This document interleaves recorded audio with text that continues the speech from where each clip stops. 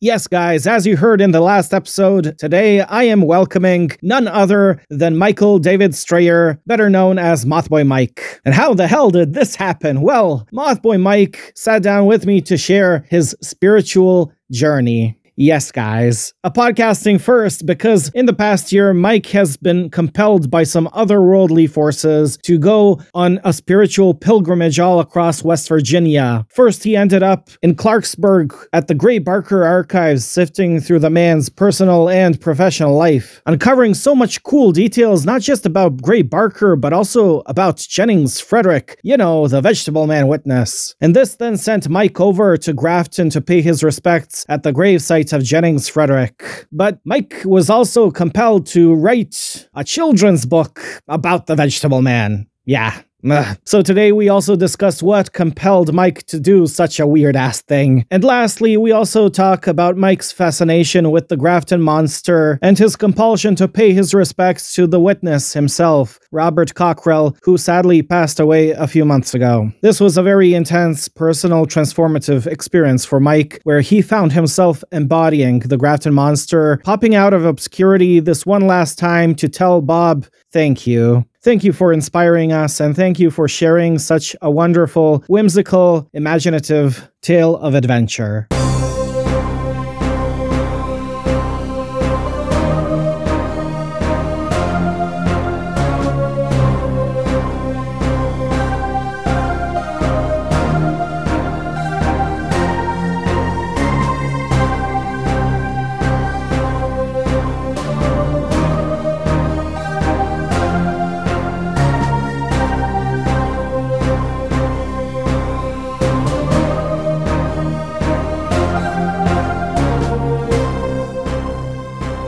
Okay, Mothboy Matt, long time no see.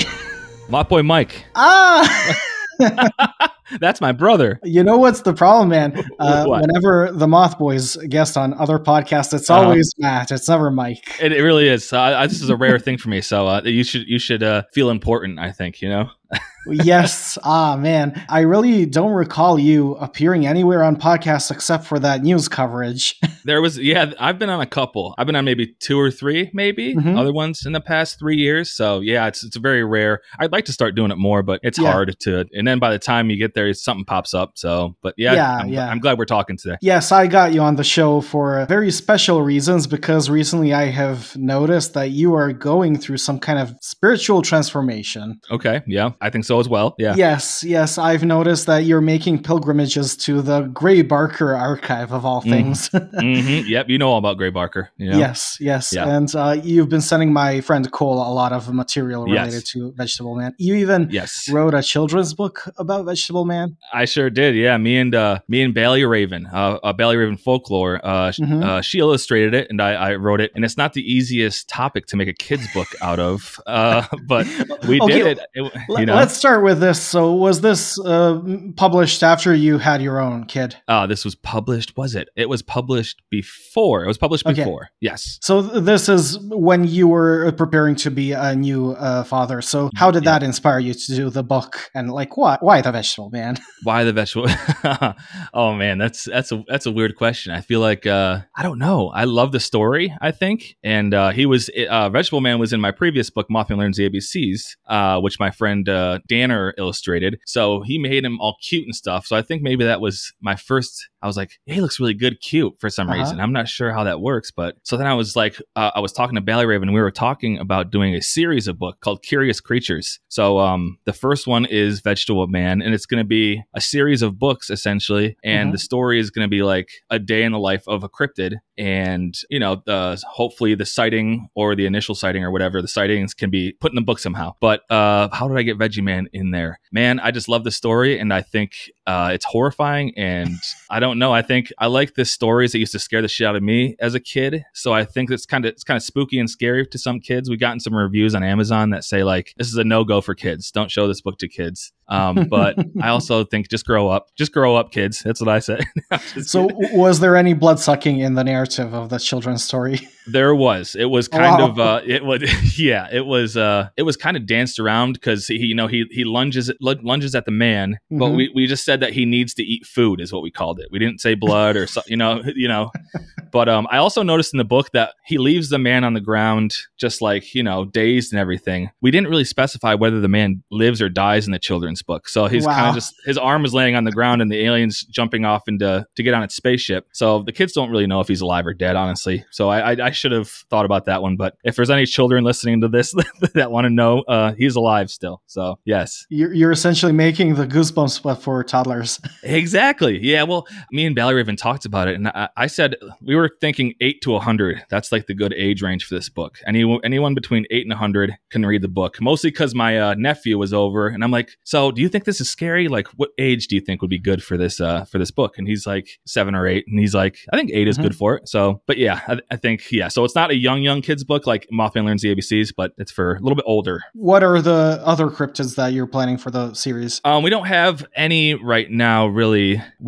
I'm thinking about the Grafton Monster, maybe. And there's obviously it's endless what we could do with it. You know what I mean? So I would really like to I'd really like to do a Loch Ness Monster one. I think that'd be a fun children's book to do. Yeah. I think that I really got the horrifying, scary story out of my head. So I'm good there. So if kids are going to keep coming back to the book, I hope they do. The newer ones are going to be less scary. So yeah, I can go into psychoanalysis now. Like you are expecting to be a new father, and you have all this pent up anxiety and anger inside you. That's pretty funny. Yeah. But yeah, I've noticed that the Vegetable Man and the Grafton Monster have a very special place in your heart. So I thought maybe we're just going to sit down and chat about that. So cool. I understand that you have been interested in the Gray Barker stuff for a very long time. So this is not just something recent. Can you maybe share how you got into this? Yeah. I think I heard about Gray Barker through just stories of him pranking John Keel and just being a nuisance on the ufology world. I think that's I probably heard his name through John Keel, obviously, at one point. I don't know how long ago. Probably been years now. I mean, so you met John Keel in person? No. I wish I had, but I just you read you read his book or you read stuff and he'll mention Gray Barker. Oh yeah, like in the Mothman Prophecies, it's not just him mentioning Gray Barker; it's all of the Men in Black. Men in Black, exactly. Yeah. Saying, "Oh, I'm a friend of Gray." Yeah, exactly. So I think it's been. I haven't really known about Gray Barker for too long, maybe 2 or 3 years now. But yeah, I think probably just hearing his name through John Keel's writing or letters or just studying up on John Keel, I think probably is where I found out about Gray Barker. And what compels you to go digging into his archives? Oh, I don't know. I think that's a good question. I think I just think it's fascinating because essentially what it is, it's at the Clarksburg Library in Clarksburg, West Virginia, and it's essentially the man's life is what it is. So it's like 29 drawers, absolutely stuffed with book reviews, cases, notes, other books, other stuff he just collected, grocery lists. It's just anything, everything. So the library just went ahead and bought. They went to the family and were like, so we want to buy the archive off you or the all of his stuff, and they're like, yeah, go ahead. So it wasn't a big issue to them. But yeah. I think I don't know. I just I really enjoy. It's weird to go into another person's life essentially and just dig around a person's head is kind of what it is, So and then he was into, I guess, into some of the stuff that I really love too. So yeah, and it's very fascinating, especially with him because he led a double life, and he found these colorful ways to convey his own feelings and what he's going through. And now you're digging through his archives, and he himself is a trickster figure. You never know what is real and what is not. What is confabulated poetry and what is actual research. Right, and I think that's what I love about it. I think that it keeps my imagination going. You know what I mean? And even if it is fake, it's still just fun to read about and think about. You know what I mean? And also, I don't know, like him and what's his name now? I always forget his friend's name that he used to mess around with. Jim Moseley. Jim Mosley. Yeah, that's right. Yeah. Oh man, there's a lot about him in the archives. He seems like a character. I don't know much about him, but I guess they'd drum up fake UFO sightings and stuff to try to bring interest back into it. So I don't think it was all malicious at all. There was some money making schemes in there, I think, and also just like let's start some shit to bring some interest back to it. I think there's also this looming idea that myself and Todd Purse have realized that the paranormal is attracted to such figures, which are tricksterish or scammers or hoaxers, because nobody will ever believe them. Yeah, that's a good thought. Yeah, I mean, I wouldn't consider the Mothboys tricksters. We are very silly and we like to joke on things. I don't think but yeah, we don't fake anything or anything. Like we don't, we're not out there doing fake UFO sightings or anything. But that's a good thought. Yeah. That's true. Well, did you personally have any kind of experiences? I can't say that I have, sadly. I mean, I wish I had. I wish I had something to report on, but no. Maybe you should start hoaxing a UFO then to bait the paranormal. Exactly. Maybe I will. Maybe I'll get a little piece of string and a fishing pole and make my own little video. My friend Fred Anderson recently did a blog post where he wrote about his own theory that there is some kind of trickster force that may be manifesting UFOs with strings when somebody's taking a picture of a real UFO. Oh man. Whoa, that's wild. That's wild. Yeah. Who is it? Who said this? Fred Anderson, the Swedish paranormal TV producer. Oh man, that's cool. I mean, so it manifests the string. So, wow, that's wild. I love that. It's like whenever somebody needs to take a genuine photo of a real thing, right, it will manifest in such a way that nobody will believe it. Oh man, that's cool. See, that's what I love about the whole thing. See, that's like you have people like this Fred guy who's thinking really outside the box, and I think Gray Barker did that too. I think I think I don't know how much you're aware when we're talking about the Loch Ness Monster. There's this artist in Cornwall in the UK, Doc Shields, who was doing various rituals trying to summon the Loch Ness Monster, and he was also hoaxing and creating hoax photos of the monster. And lo and behold, one day the monster actually appeared, and he shot a photo. It's one of the most famous Nessie photos. It's the one with blue water and the head just poking out, and it looks like Nessie is smiling. Oh, no way. So he was, wow. So supposedly he was he was doing all these fake things and it actually showed up, or what? Yes. And how he talks about it is like the paranormal is drawn to hoaxers because nobody will ever believe them. Like if something really happens, it happens in such a way that you lose your credibility. Wow. Yeah. Wow. Speaking of Loch Ness, have you heard of the Bullskin House in Loch Ness? The one where Aleister Crowley was. Yeah. I've been really into that. That he tried to do some kind of magic there to. I think he was trying to spawn the Leviathan. Yeah. He had to buy this certain kind of house. I bought the book. I forgot what it's called. It's some kind of, I don't know what it's called, but I bought the book and I don't understand any of it. But I think it's called the Book of Abramelin, maybe. Abramelin. But yeah, I bought it, but I don't understand any of it. But it's still cool. I mean, I think there's some magic probably to Loch Ness, maybe. You know what I mean? Yes. That's cool. I actually yesterday interviewed Richard Freeman, who is a real cryptozoologist. Like he's been all over the world searching for like the orang pendek, the yeti, the Mongolian deathworm. But he also is open to the paranormal, and he thinks that these cryptids, which do not make biological sense, are maybe manifestations or tulpas or something weird. Yeah, that's one of Mothboy Jake's favorite things is tulpas. He likes talking about those. And that's an interesting concept, the tulpa. I think it's cool. So your interest in Gray Barker, like when you started the Mothboys podcast, do you already have this interest, or did you maybe learn about Gray's work through doing the podcast? Yeah, I think I learned through the podcast, probably. I think I knew of him, and I knew that he was a trickster, and I knew that he liked to prank, but I didn't know the extent of his work, I don't think, at that point. And that was about 3 years ago. And how long have you been going to the archives?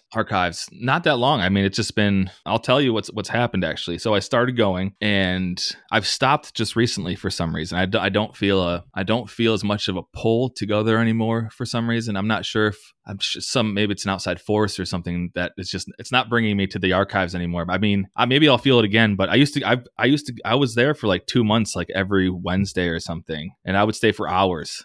And just recently, I just felt like I don't want to drive out there. I mean, it didn't seem enticing to me anymore. I mean, hopefully that feeling comes back, but just recently, it doesn't sound as fun as it was. for some And reason. sorry, does this correlate with the passing of the Grafton Monster witness? Oh yeah, Robert Cockrell. I don't think so. I don't think it has anything to do with that. Those are two separate things in my brain. I think I'm not sure. I haven't really gone into my brain and kind of questioned that why I'm not interested. I mean, I know they are very separate things, but they are all like breadcrumbs in the stream that is compelling you to go through this transformative process. Right. Yeah, I get that. Yeah. Recently, I haven't gone recently, but yeah, like I said, for a while it was, I was going every week for hours at a time and just going through his stuff. You know what I mean? So hopefully I get that drawback, and I don't know if it's like taking care of my kid and stuff, or just life stuff. But because for a while I had this ritual, you know what I mean? I would go to Clarksburg. I'd go to a hot dog joint. I'd sit at this hot dog joint and eat 2 hot dogs and some fries and a drink, and then I'd walk over to the library, do my study, and then head home. And I did that every week. Eat the same They eventually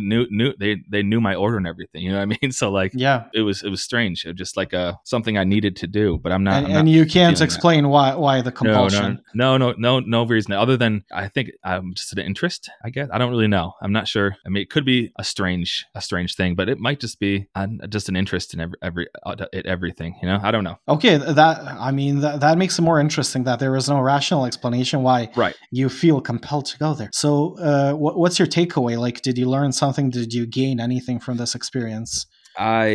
Let's see. I know the man was kind of a hoarder, so I learned that. I learned that he ran a movie theater. I don't know if y'all know this. He ran a movie theater and he managed it. I forgot where, but eventually one of the coworkers who I think he was seeing romantically started managing a different theater. I think they had their issues, and his love object went to another theater in the same town, and they were like conflicting movie theater managers against each other. So I think that there's some little fun drama fact for you there if you don't know that. Okay, he used to run movie theaters. Yeah, he was a manager for movie theaters. He was really into movies, to film, like science fiction films and stuff, which I found kind of cool, But I thought that was funny though. Like he had this little rivalry going with this other theater manager who I think they were lovers. Okay, what makes you think that they were lovers? I think that the guy that runs the archives, I think he mentioned it in passing or something. And then I read something about him going up against another theater. So I think, the guy that runs it is really knowledgeable guy. But I think he said it. I think that he heard somewhere it was one of his lovers or something that he was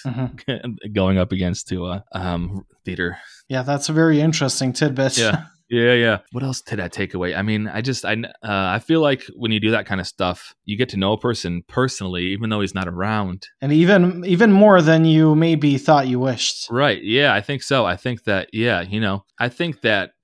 going through somebody's, it's like picking their brain almost. And some stuff you don't really care about. I mean, it's just kind of like, well, this is nonsense. I mean, I don't, his random writings that he would make that has nothing to do with what I'm interested in or anything. You know what I mean? So there was stuff to go through. I had a whole bunch of stuff to go through. Oh yeah, but he throughout his whole life had a lot of rivalries and enemies, and that. So I can imagine that there are a lot of writings where he was just subtly poking at somebody, and you, as a layman, don't even understand who that is or why. I wouldn't be able to. I can tell you that him and his friends, when they wrote letters to each other, because I saw a lot of letters, they would use code names and stuff like that. Just nonsense names. I can't remember any of them. If I find any of the names, I'll let you know. But I remember, reading a lot of letters, and it'd be signed by Mothman or Men in Black or something. It'd be signed in something just ridiculous. So he was very silly with his correspondences mostly. You know what I mean? Just it was fun to read that kind of stuff. Yeah, but it's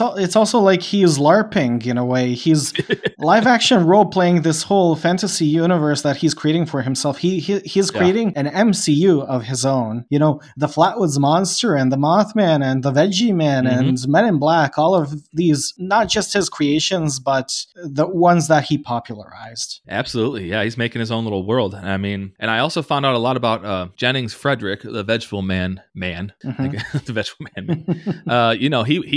Him and his family had a lot of sightings before and after Vegetable Man. It wasn't just, and I know you guys talked about, I think it was you and Cole were talking about that. Yes. Yeah, which I really enjoyed that episode. I think, by the way, hi Cole. Thanks for your hard work. I want to just give him him a shout out. It's pretty cool.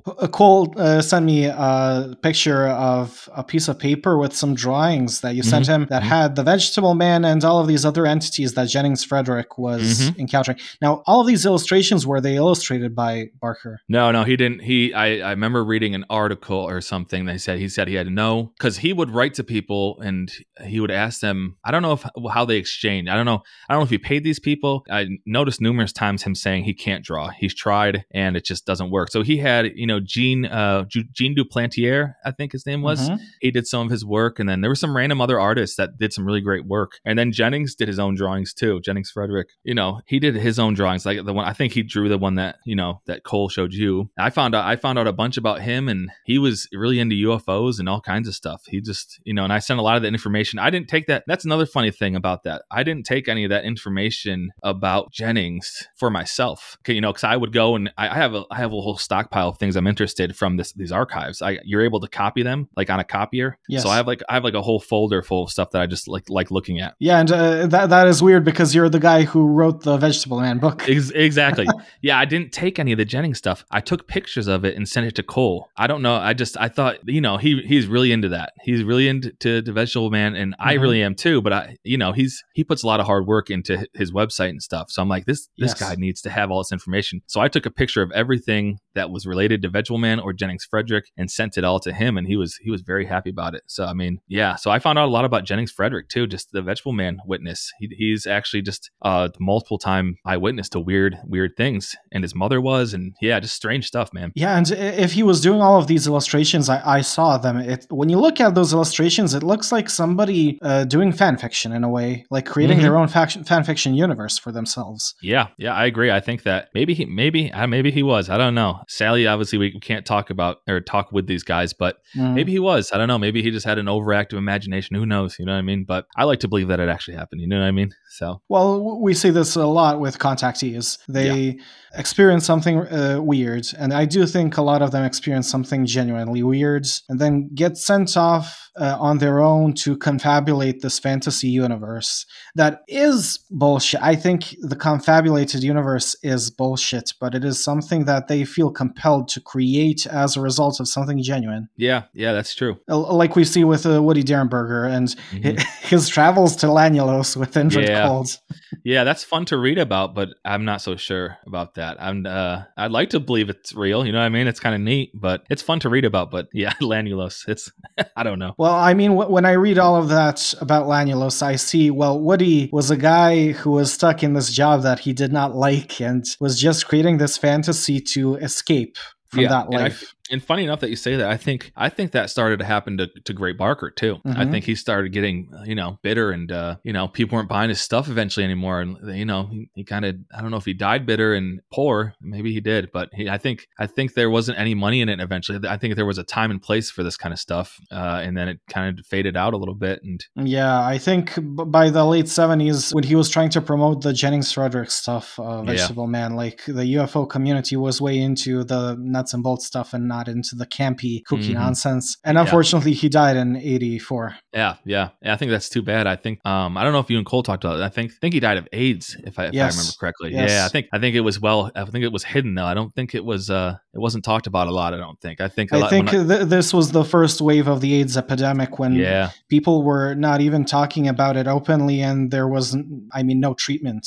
Obviously. Right, which is really sad too. I mean, he died with that. Maybe not a secret, but he died with that. You know what I mean? Because I don't think the paranormal community knew about it. You know what I mean? Because watching documentaries and hearing other people talk about it, they said he had some weird disease, or they never mention AIDS. It's always he died of just some strange thing in the hospital, or something. Yeah, because of the connotations in the 80s that if you openly say that somebody died of AIDS, it's assumed that they were homosexual, and he obviously wanted to keep that with him to the grave. And that's understandable. I mean, it's I'm sure it wasn't widely accepted, obviously, and he just wanted to do his thing. He didn't want any problems. I don't think any more problems than what he had.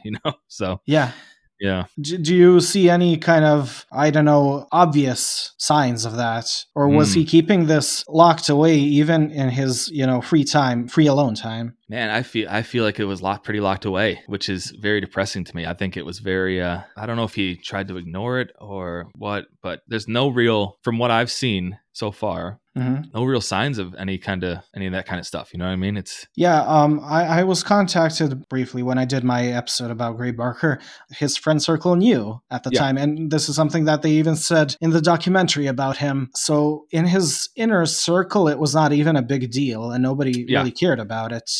It was just trying to keep it away from the public eye. Public eye, and I feel like the ufology scene, the scene that he's trying to sell books to, or and whatever. I think also what Alan Greenfield pointed me towards, because I put out on Twitter before I released the episode that I did an episode about the hidden homosexuality of Gray Barker's first book, especially with the Flatwoods Monster, how he sees himself as the monster, that stuff. Alan told me to be very wary of reducing somebody to their sexuality, because Gray Barker was a full-fledged ufologist and a researcher, and I can see that there's not just this pressure of the public should not know about this because of the, way things were back then in West Virginia, but also because people would then try to reduce him to that instead of embracing him for his research. Right. And I think there's a way to embrace everything as a whole. At least that's how I see things. I don't see things like that. I think that if I would have found out that he, was a homosexual man, I wouldn't have, that doesn't take away from his ufology and vice versa. You know what I mean? So I don't know if it was hard for people to see the whole Gray, maybe.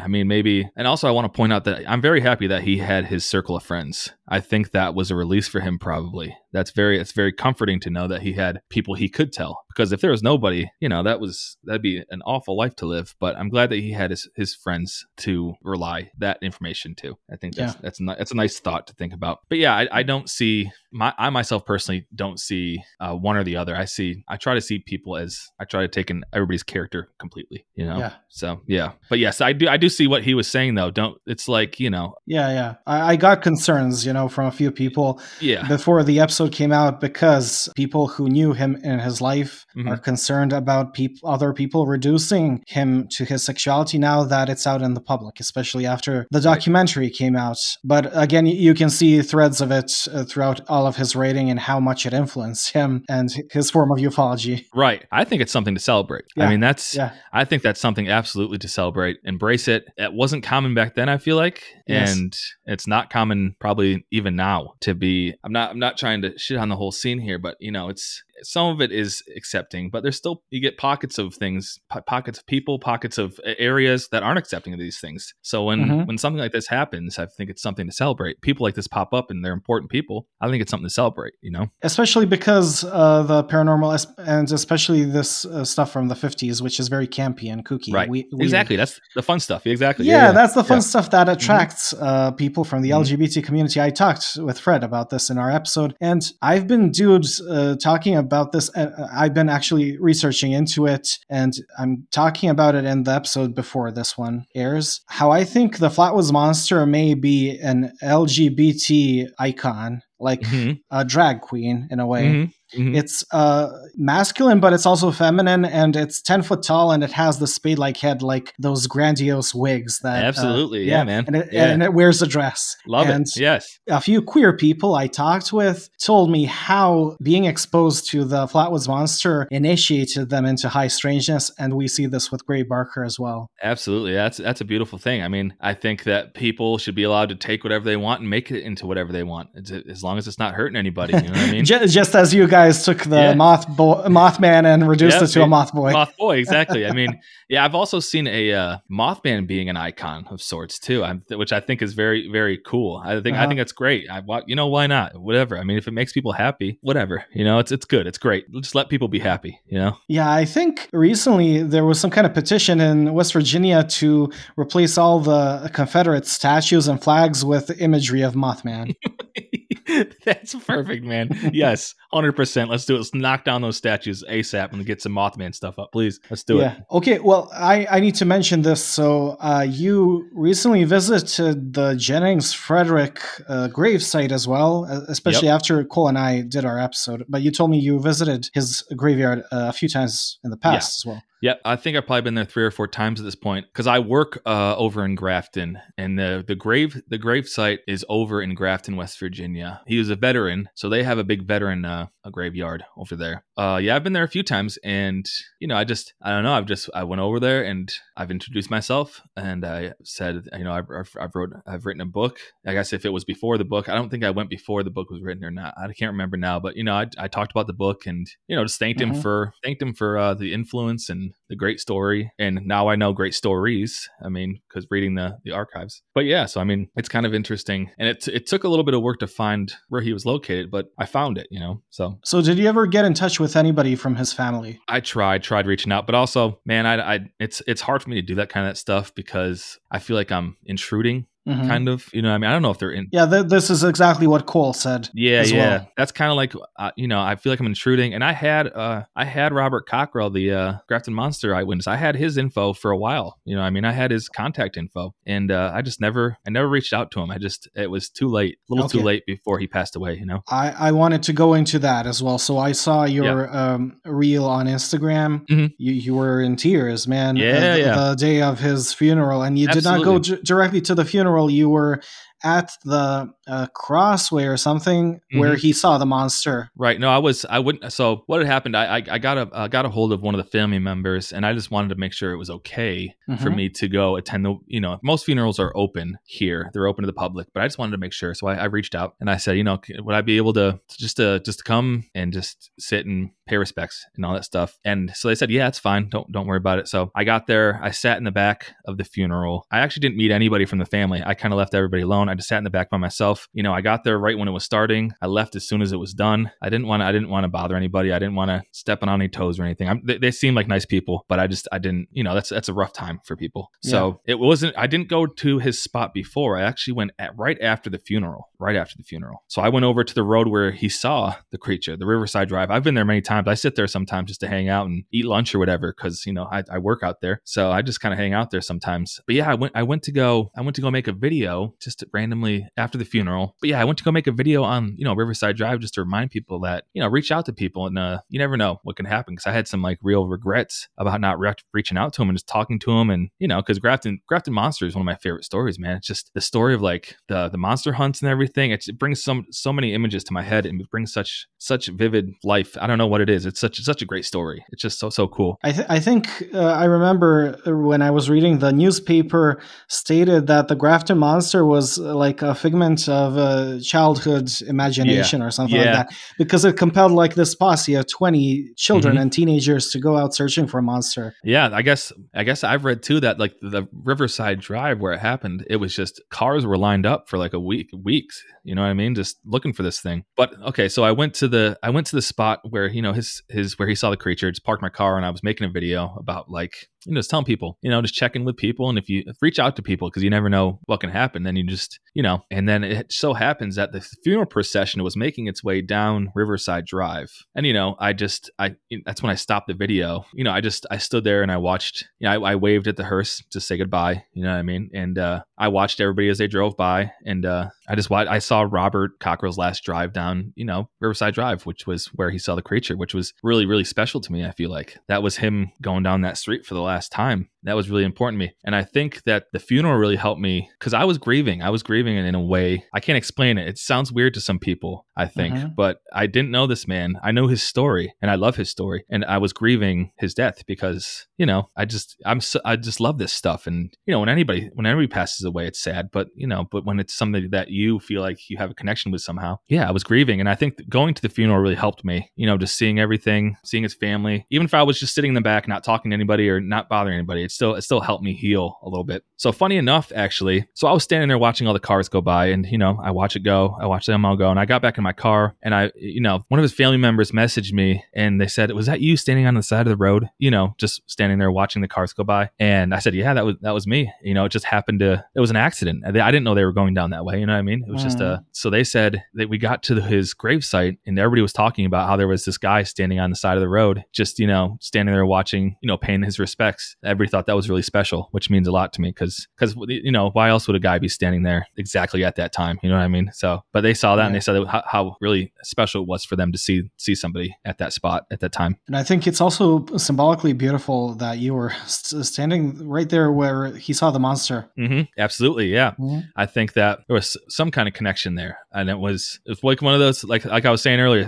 I had a pull there, like I was telling you, I didn't have a pull towards the Gray Barker archives recently. Yes. I had a pull to go to the river and make this video for people just to remind them. And then, the funeral procession drives by, man. I don't know. I mean, it's beautiful. Yeah. I mean, I saw your videos and I recognize that something is happening with you. Yeah, man. I agree. I agree. Did you do your recording with Todd Purse, maybe? What's that? No, I haven't. No. Okay. I told Todd Purse, like I sent him your reel, and I'm like, dude, you should maybe talk with Mothboy Mike because he's really going through something. Yeah, I think we have plans to do it eventually. We always get family stuff always comes up, but I would really love to talk to Todd. I think he seems like a great guy. So, and I think we're both dads. Yes. He is now focusing his podcast more on paranormal parenting. Oh, cool. And he had Cole on where they talked the whole episode about children's literature that's paranormal related. And I mean, you wrote a children's book about the Vegetable Man. So that's great. I would really like to talk to him. So, but yeah, that time in Grafton, that was really special to me, man. That's something I won't forget, so I'm very happy it all happened that way. And I see this scene of you waving to the hearse represented in the artwork that we're going to be using as the episode artwork. So can you maybe tell us something about that piece? Yeah. So after it happened, probably a couple weeks after it happened, I was thinking like there was something still pulling at me going, I got to do something more for some reason. I get these feelings sometimes that I need to do more. And I'm like, you need to do something for the family and for yourself. And so I reached out to my friend Danner, who illustrated Mothman Learns the ABCs, like I said earlier. His name is Conjure Dust Designs, and he just does these great, really fantastic cartoon type. I don't know. They're just really cute and they're just fantastic. Very popular. But I reached out to him and I'm like, man, I wonder if I can like commission you to do this for me. Like, can you do you have time? Do you have like the space in your schedule? And he said, yeah, for anything for you, man. I mean, he said anything. So, I told him the story and I kind of had an idea of what I wanted. He took it away. And, the picture is the hearse driving down the road, down Riverside Drive. There's this little sign that says Riverside Drive. And, the Grafton Monster is popping out behind like a hillside or a cliff of some kind. And it's, it's waving by. And it says, thanks, Bob. Because I noticed that during the funeral, they kept calling him Bob. And I've always just known him as Robert. That's because that's a story. It's Robert. So I thought that'd be a really special thing for the family if it was just his, his little nickname. So that was him waving. And that was also kind of that was my part in it, was the waving part. Was like, it was, I at that moment was the monster or something, you know what I mean? Waving goodbye, and it's yes. Yeah. So Danner did that and printed out a bunch of prints for the family and printed out some prints for the guys that run the Grafton Monster Facebook page, because they loved the artwork. So I sent them a couple and I sent the family like a bunch and they loved it and they had them framed up and stuff. So I just felt like I needed to do something. And now my brain isn't full of, because my brain gets really full sometimes and then I need to do something artistically or, and then once I do something, it drains. It's like binging and purging, but exactly, on creativity. Man. It's exactly it. So, and I think it also helped a little bit with the grieving process some more because I'm not feeling, I look back at that time now and I'm happy. It's a happy time. And I think that's when you're beyond grieving, I think when you can look back at something and smile, I think that's a good thing. You know what I mean? So thank you, Danner, for that. I mean, that's very special. I have mine framed up on a wall. I just think it's very special. So I see a lot of symbolic things happening there, like for this brief moment in this grieving process, and when this day finally arrived, it's like you were embodying the Grafton Monster itself. For that brief moment. Well, that's what Danner was saying too, because I didn't really think about it that way. And some people might think it's silly, but I'll just tell those people to fuck off too, I guess, but but okay, I'm gonna elaborate more on the symbology of that. So the Grafton monster is something that just popped up for a split second and never did anybody see it ever again. But a lot of people went out inspired to search for it. Exactly. The Grafton monster symbolically is this thing that wants to stay hidden, that's shy, people see it like that, and it's like this giant dopey thing, but very playful and childish despite its size. So in that artwork, I see like it popping its head out once again, just for this moment to say bye to Bob. Mm-hmm. Yep, saying thank you for telling my story. Thank you for being there at that time and seeing me. Yeah, I think there's a lot to that. Yes, and I see you as the embodiment of the monster then, because you just popped into these people's lives out of the blue for this moment to thank somebody. Yep, and then I disappeared again. I think that's okay to do too. I think that's sometimes what happens with people. I think that's how it was supposed to work out. Yes, and you pop into their lives for that brief moment so you can inspire others to talk about you, because that happened at the funeral, and you're inspiring these people, let's say in the Grafton Monster group, and other people who are interested in the story. Absolutely. Yeah. And I think I want everybody to know about this story. I think it's fascinating, and the more people I can get ears and eyes on it, that's great, man. I think that's I don't like people that try to gatekeep and keep stories to themselves. Let's spread this stuff, I think it's great. Yeah. Well, I wanted to ask you, since you're working in Grafton, do people in Grafton know of this story at all? I can't say that I've really talked to people during my workday there, but I have done a few events there selling my book, The Mothboy Learns the ABCs, because Grafton Monster is a character in the book. I did an event there once, and I had a lot of people, because I make sure to tell people that the Grafton Monster is in it, because, we're right here in Grafton. That's where it happened. But a lot of people, especially I went to this event, and there was a lot of older people there, and they would come up and look at the book, and they would bring up the whole theory of it was a woman with a cart picking up, recyclables or junk. And so a lot of people think it's that. I think still, I think so, especially some of the older generation. I think because I had one woman come up to me, and she said that back in the day there was this woman around that time who would walk around with her hood up and walking with a big cart down the side of the road. You know what I mean? So everybody knew her, and everybody knew she was the cart lady that would just pick up stuff off the side of the road, stuff she could use or whatever. So I think a lot of people think it might be him just being tired on a late night, maybe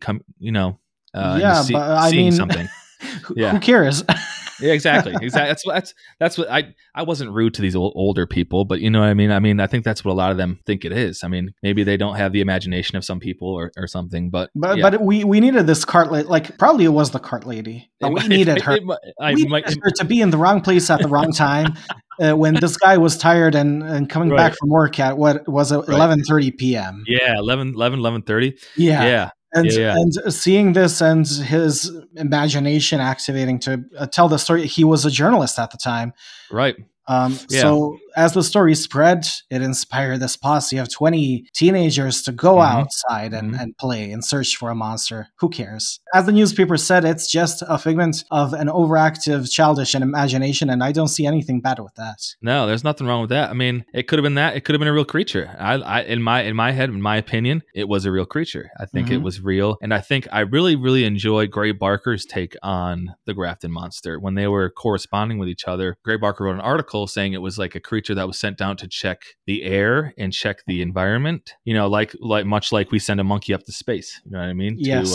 I don't know if I told you, I had Jason from Esoteric Book Club on. And I'm going to publish his episode before this one, because I told you, dude, can we talk about you on the episode? Right. Yeah. And we did. So the whole episode is West Virginian cryptids, but as archetypes, especially of tarot cards. Oh, cool. Yeah. Yeah. And I assigned the Fool card to the Grafton Monster because the Fool card is about youth, about enthusiasm, about going into adventure. So all of these stories of what the Grafton Monster is, let's say an alien pet that was put here to test out our climate or whatnot. It's a thing that is on an adventure in a new land. Yeah, exactly. One child who was a part of the original search said, "Oh, it's a polar bear that escaped." Yeah.